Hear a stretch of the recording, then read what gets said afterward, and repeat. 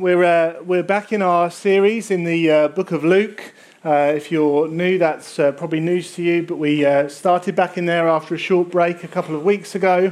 If you want to start turning in your Bibles to Luke chapter 18, maybe whilst you're doing that as well, you can give yourselves a little pat on the back and congratulate yourselves. We are 3/4 of the way through the book of Luke.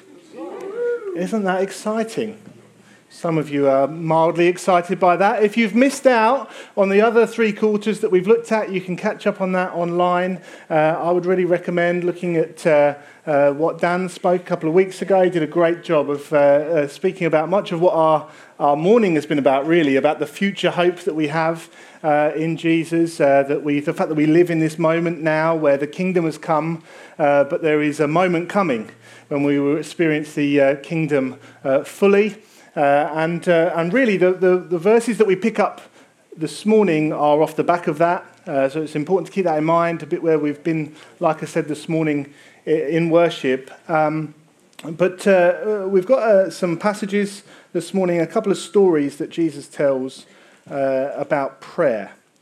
And so I think they've come at the right time for us, and so we want to look into these in a little bit more detail. So Luke chapter 18 starts off like this. And he told them a parable to the effect that we ought to pray and not lose heart. Your version of the Bible might say to pray and not give up. And really, I could stop there. Because ultimately, if you remember nothing else from this morning, I think that verse is so key for us.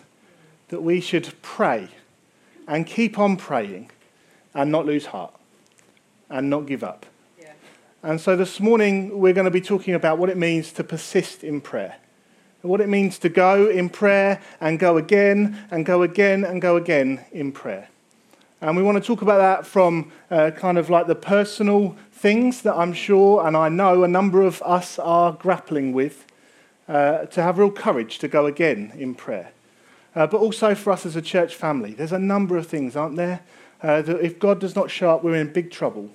So we want to keep on bringing those requests again and again to our sovereign King. And so we're going to give ourselves the opportunity to do that at the end of this morning. But there are some things that I wanted just to pick out from this story and the story afterwards, just to help us in that. Firstly, let me just say, so there's a number of different aspects to prayer. We've done series on prayer. We've learned lots about prayer. This is just one aspect of prayer that I think we want to just really hone in on as we lead up to this week of prayer and fasting. A stamina in prayer, growing in that stamina. I had a wonderful example all ready to go just last Sunday.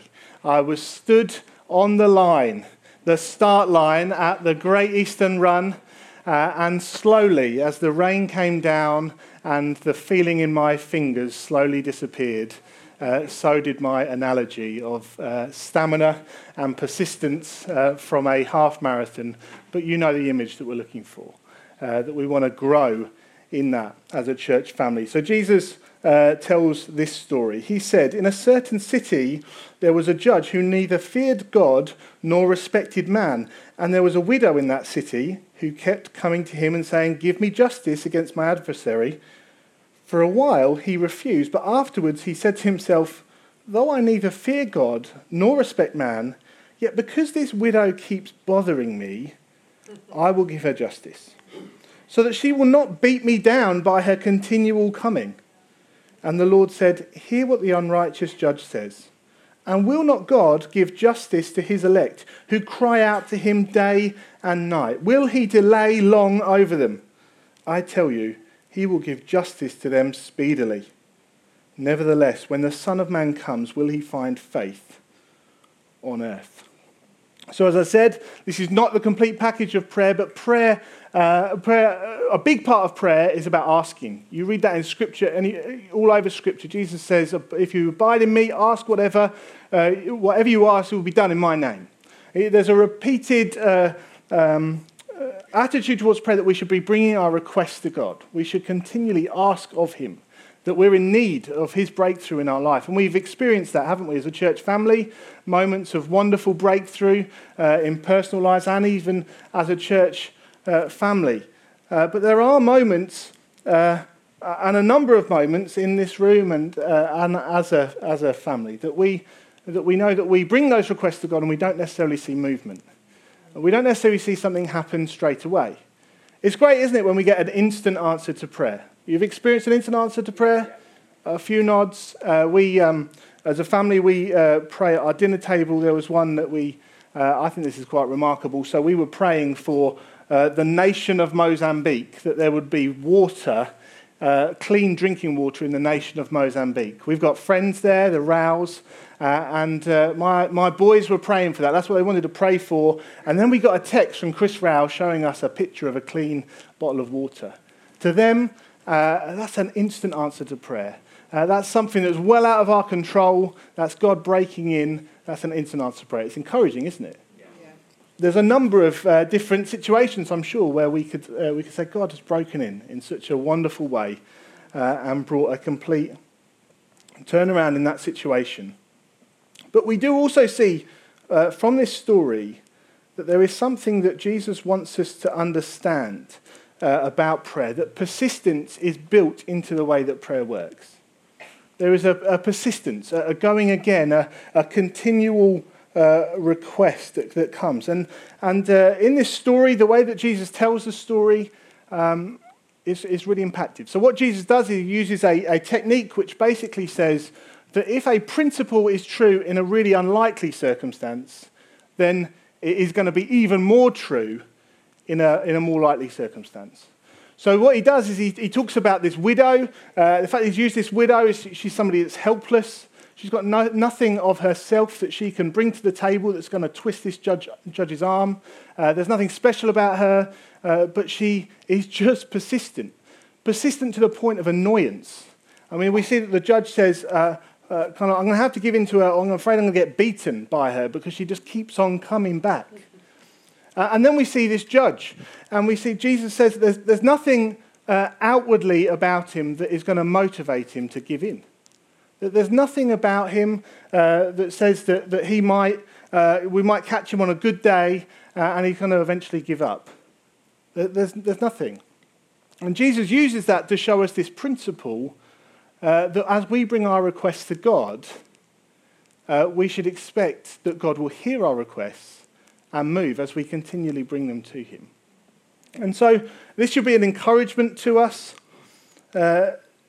Jesus is I think it's really quite a shocking verse, but I want to really challenge us because I think what happens when we experience unanswered prayer, when we don't experience that instant response to prayer, we can start to doubt or warp, is that right? Well, I'm not sure, who God is.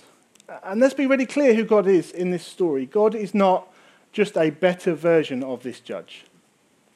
Okay, that's not what Jesus says. God is not just a judge that is occasionally more giving. He's completely different to that judge. He's the total opposite to that judge. That's what Jesus is saying. That's the style in which he's writing. He's saying, look, even occasionally you might get it where this really unlikely circumstance that this widow would get something out of that bloke. But how much more? How much more when you, God's chosen people, bring your requests to him, when you cry out to him day and night, how much more will he hear your requests and will he answer? I mean, isn't that wonderful? Isn't that a beautiful thing that Jesus is saying to us? To go again in prayer. The persistent bringing of our requests to a loving, merciful, and generous God. Now, I wanted to kind of say that from the off because I know from my own experience, sometimes when we experience unanswered prayer, we can start to doubt a number of different things. And I wanted just to say, let's be really clear on this. God is not just a better judge. Okay, he's a loving, generous, merciful Father. I'll go even further than that. I would say I think it was really helpful this week, if you're in life groups, we did a little mini study on joy. And I've just been thinking this week about this phrase, but I'm convinced that God is more concerned about my joy than I am. Let me say that again. God is more concerned about my joy than I am. Because I think when I experience an answered prayer, there's a number of different things that go through my mind, and one of them could be, God just doesn't want me to be happy. But I'm convinced that God is more concerned about my joy. He's more deeply concerned about that than I ever could be. Yeah. And he is sovereign in that as well. So if you're in this moment where you're experiencing this unanswered prayer, then I want to encourage you that this story was told for your benefit this morning. We can have real confidence.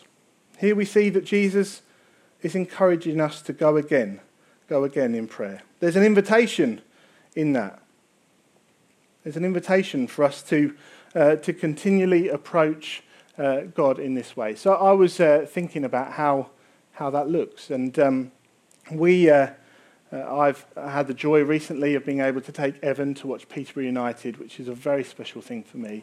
And to sweeten the deal, I've got into a bit of a bad habit where we bring some sweets along, and unfortunately I think he sees the sweets as the main event more than the football sometimes. But there are he knows that there are sweets in my pocket, and he knows that I'm going to give him those sweets. And it's very difficult for a now 6-year-old to wait for said sweets when he knows that the sweets are there. I think we can all appreciate that, can't we? So my attention is very much on the field of dreams. It's very difficult to take your eye off that for even a moment. And what I happen to get is I get like a couple of verbal requests. Daddy, is it time for sweets yet? Oh, not just yet, Evan, it's a corner. Or maybe a couple more then. He might get a little bit more persistent. Daddy, I think you said like before half-time. I think it's nearly half-time. And we're kind of getting a little bit more, Daddy, you haven't forgotten about those, that kind of thing. And then I feel these little fingers sliding into my pockets, seeking out Haribo. And I was thinking, we were there last week, I was thinking about that in light of this, that God really, really encourages us, or Jesus in these verses, to seek him out in prayer. Like to feel his pockets in prayer. That's what Jesus is saying here, isn't it? Like just go again. Yeah. Go again. He's a loving Father. He's a loving Father who wants to give good gifts to his children, but he wants us to ask him. He wants us to keep on asking him. And I know there will be a number of situations, I'm sure, where we would say that God maybe shuts doors. And I understand that. There'll be situations where God shuts doors. But I think I'm much quicker to shut doors than God is. And I think he's called us to be a people that seek after him in prayer in a way that I don't think I've currently grasped. I think there's much more. I think there's a pocket feeling prayer that he has called me to, that really just seeks after him. Like I could go nowhere else. Like you have the answer, and I'm going to seek after it. That kind of prayer. I'm not going to let this go kind of prayer. Do you understand that? Am I making sense? Is that a helpful image of Evan with his little fingers trying to seek after Haribo? And God has called us to be like that, hasn't he? Not just to settle, but to keep on confidently approaching him. We see that. That's consistent in Scripture. Jesus says, ask, knock on the door, keep on seeking, and it will be given to you. There's a confident expectation as we approach this in prayer. There's a number of other things we could say, but I want to just say as well that with this type of prayer, we're not necessarily twisting God's arm. Prayer is about partnering with God. God has stepped into our brokenness, hasn't he? God has stepped into this broken world, and as we pray against the brokenness, we don't twist his arm. We partner with him in saying, God, this is out of place. God, this is something that is an offence to you, and we want to see breakthrough in it. That's what we're doing when we pray, aren't we? So let me just say as well, there's a couple of, there is a product, there is a fruit of persistence in prayer, which is not necessarily the answer to prayer.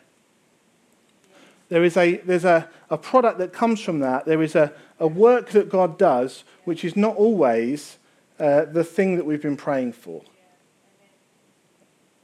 Delay is not always bad. In fact, I would say that my prayer life has been much more, on top.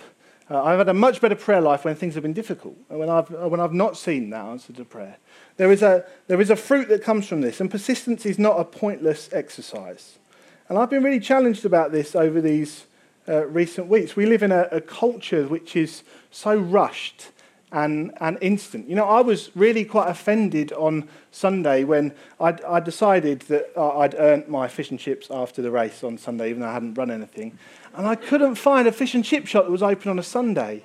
And I was really offended by that. I thought, gosh. And then I realised we live in this instant culture. I could wait till Monday for fish and chips, but it felt terrible that there wasn't a fish and chip shop open on Sunday. That's the kind of culture that we live in, isn't it? Where everything is on a plate to us when we want it. And then when we approach this type of prayer, there is a fruit that comes from that. There's a godliness that God builds in as we wait. You know, the psalmist says that I patiently waited on the Lord, and he turned and heard my cry. I patiently waited on the Lord.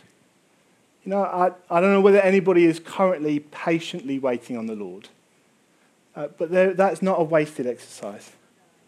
You know, that God is building patience in your life. Just as one example. There'll be others. Hope that we've been singing about today. The hope increased in my life as I wait on the Lord. A steadfastness that grows in my life as I wait on the Lord.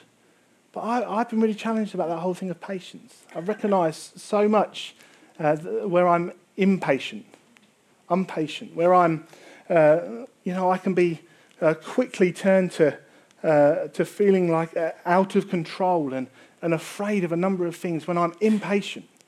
And I like just in preparing this, I've realised that God is doing a work in me about patience and about that growing in my life. Persistence is not wasted. So how do we pray persistently? Well, we do that from a place of secureness, and I think we kind of covered that a lot this morning in the worship. We do that from a place of knowing who God is, what He's done for us, and we can pray persistently, both individually and as a church, and we're going to have the opportunity to do that in a minute. I just thought it might be helpful if I gave a personal example I want to really encourage you to think through how this might look in your life. So for us, as many of you know, my youngest, my 3-year-old Alec was born very early, had a number of difficulties, and we have been praying persistently as a family that he would walk. And when we first started to pray for this, it was a really big deal. Well, it still is a big deal, but it was a really big deal to the point where we wouldn't even dare talk about it away from our dinner table. So just us 4, that's it. You know, nobody else needs to know because, it's quite a big deal. And then we gradually were able to share it to the point where we're able to share it like now. But I genuinely think in praying for that, God has put something of a stamina in prayer within me, but that has come at a real cost.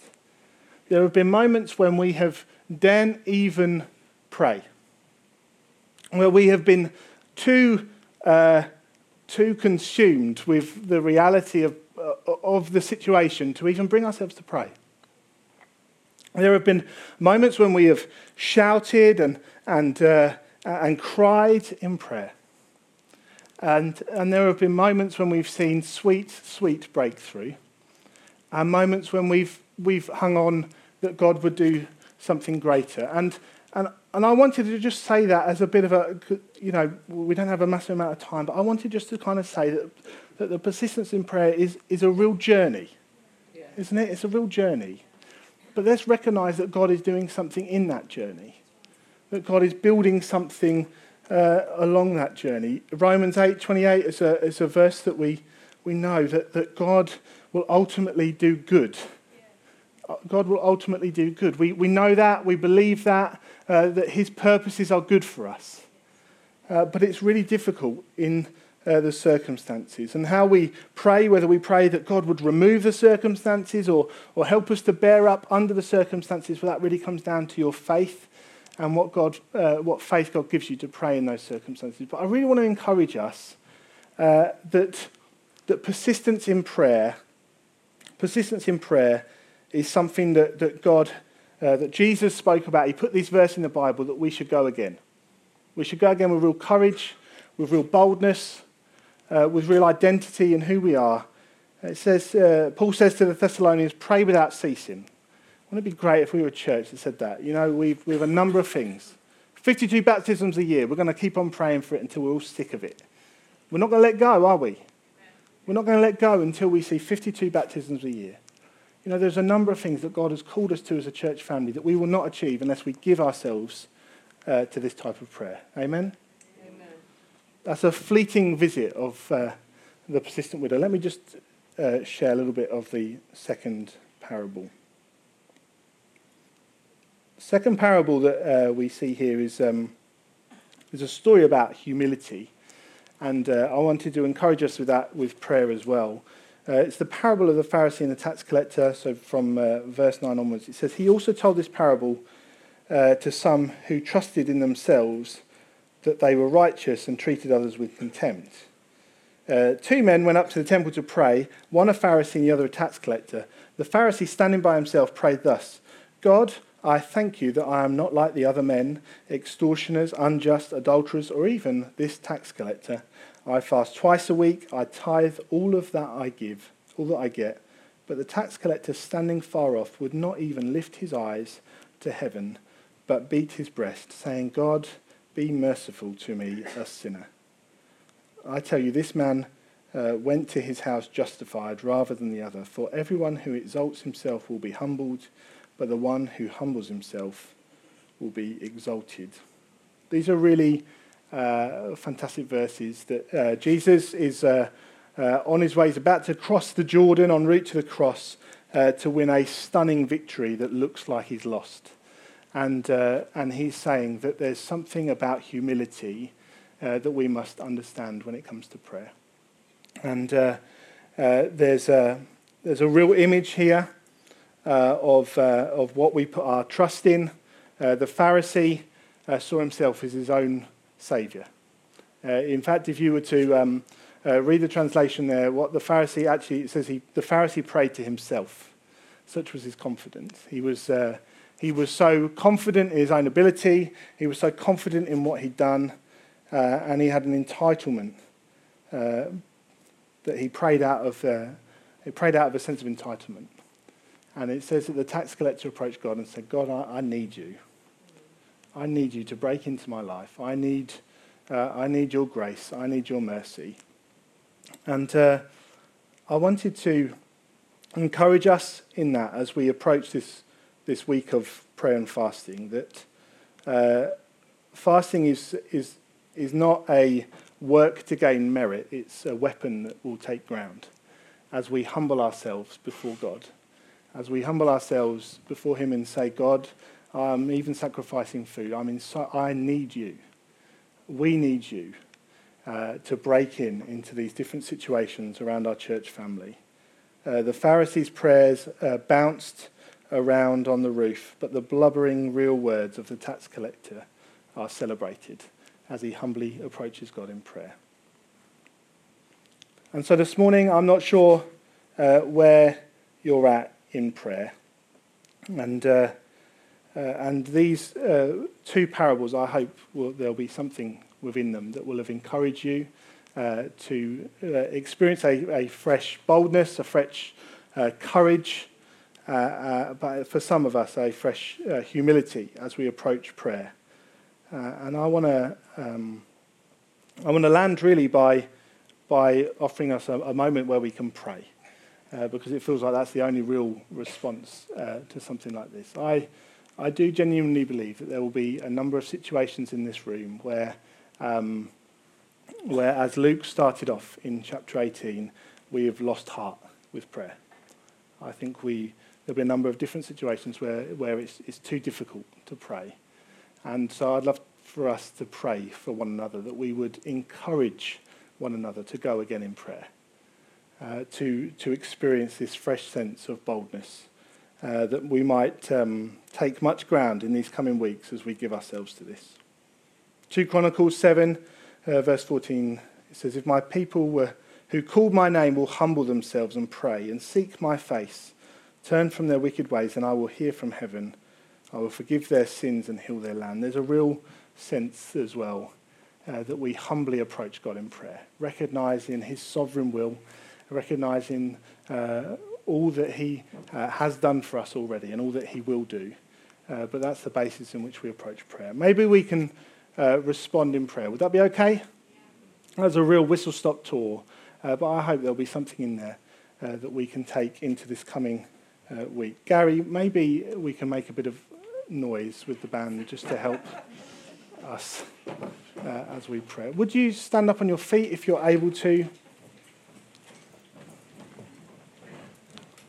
We'll have a bit of background noise to make things slightly easier.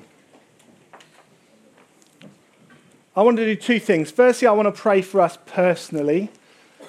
I want to pray for those of us for whom this might feel a challenge, those of us who might feel that we've lost heart in prayer. And I want to pray that God would give us fresh hope, fresh stamina, fresh energy to go again in prayer. And so if that is you, maybe now you can just allow God to identify those areas, those even no-touch areas like I talked about, where you've been seeking God and it's got stale, it's got painful, but I want to encourage us to go again in prayer. Father, as these areas in our life come to mind afresh now, Father, we want to thank you for your grace and your mercy to us. We delight that you have called us your children. We delight in the mercy that you have shown us. And we want to approach you with fresh confidence and fresh boldness now. Those areas that seem stale, Father, would you grant us fresh stamina, fresh hope, fresh peace even, to go again in prayer, to fill your pockets, as it were, to seek out after you, that we might see breakthrough. Father, would you grant us many, many testimonies of your goodness in situations that seemed lost. Father, we pray for healings. We pray for broken family situations. We pray for our deepest longings. Father, whatever it might be, we commit them to you afresh, a loving, merciful, generous Father. And we ask that you bring breakthrough. In your Son's precious name. Amen. Maybe we can just pray for one more thing before we move on. I mentioned briefly that as a church we have this dream that one day we will experience 52 baptisms a year. We're currently up to how many this year? 6 baptisms this year. But we want to see weekly salvation, don't we? And we've talked about this a lot. We have talked about this a lot. There's no way that this will happen unless God breaks in and does something wonderful in our midst. But we want to continually give ourselves to him. Let me encourage you. We prayed this at the early bird prayer meeting a couple of Tuesdays ago, and we prayed specifically for the things that were happening already within our church family, and we prayed for the living room that happens on a Tuesday morning at the Fletton Centre. 2 hours later, I was sat at my desk at the Fletton Centre, and somebody from the living room came to me and said, "I want to be baptised." Hallelujah. Friends, that is an answer to prayer from the early bird prayer meeting. And I want to encourage us to go again. To go again in prayer. You know, this is exciting, isn't it? Yes. That was a really rubbish clap, but it is exciting, isn't it?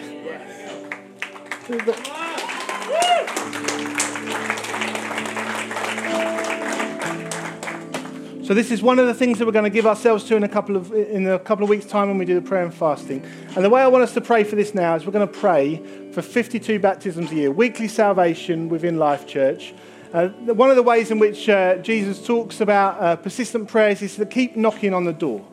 And we're blessed at the TDA to have this lovely piece of wood in front of us. So what I want you to do is to make some noise and knock on the piece of wood in front of you. What we're doing is we're knocking on God's door and we're saying we still haven't seen 52 baptisms a year. We still haven't seen weekly salvation, and we're going to ask you for that. So can you start to make some knocking noises? All of you have wood, all of you have knuckles to be able to do that. And let's raise our voices and pray to God with real boldness that he would break in this way.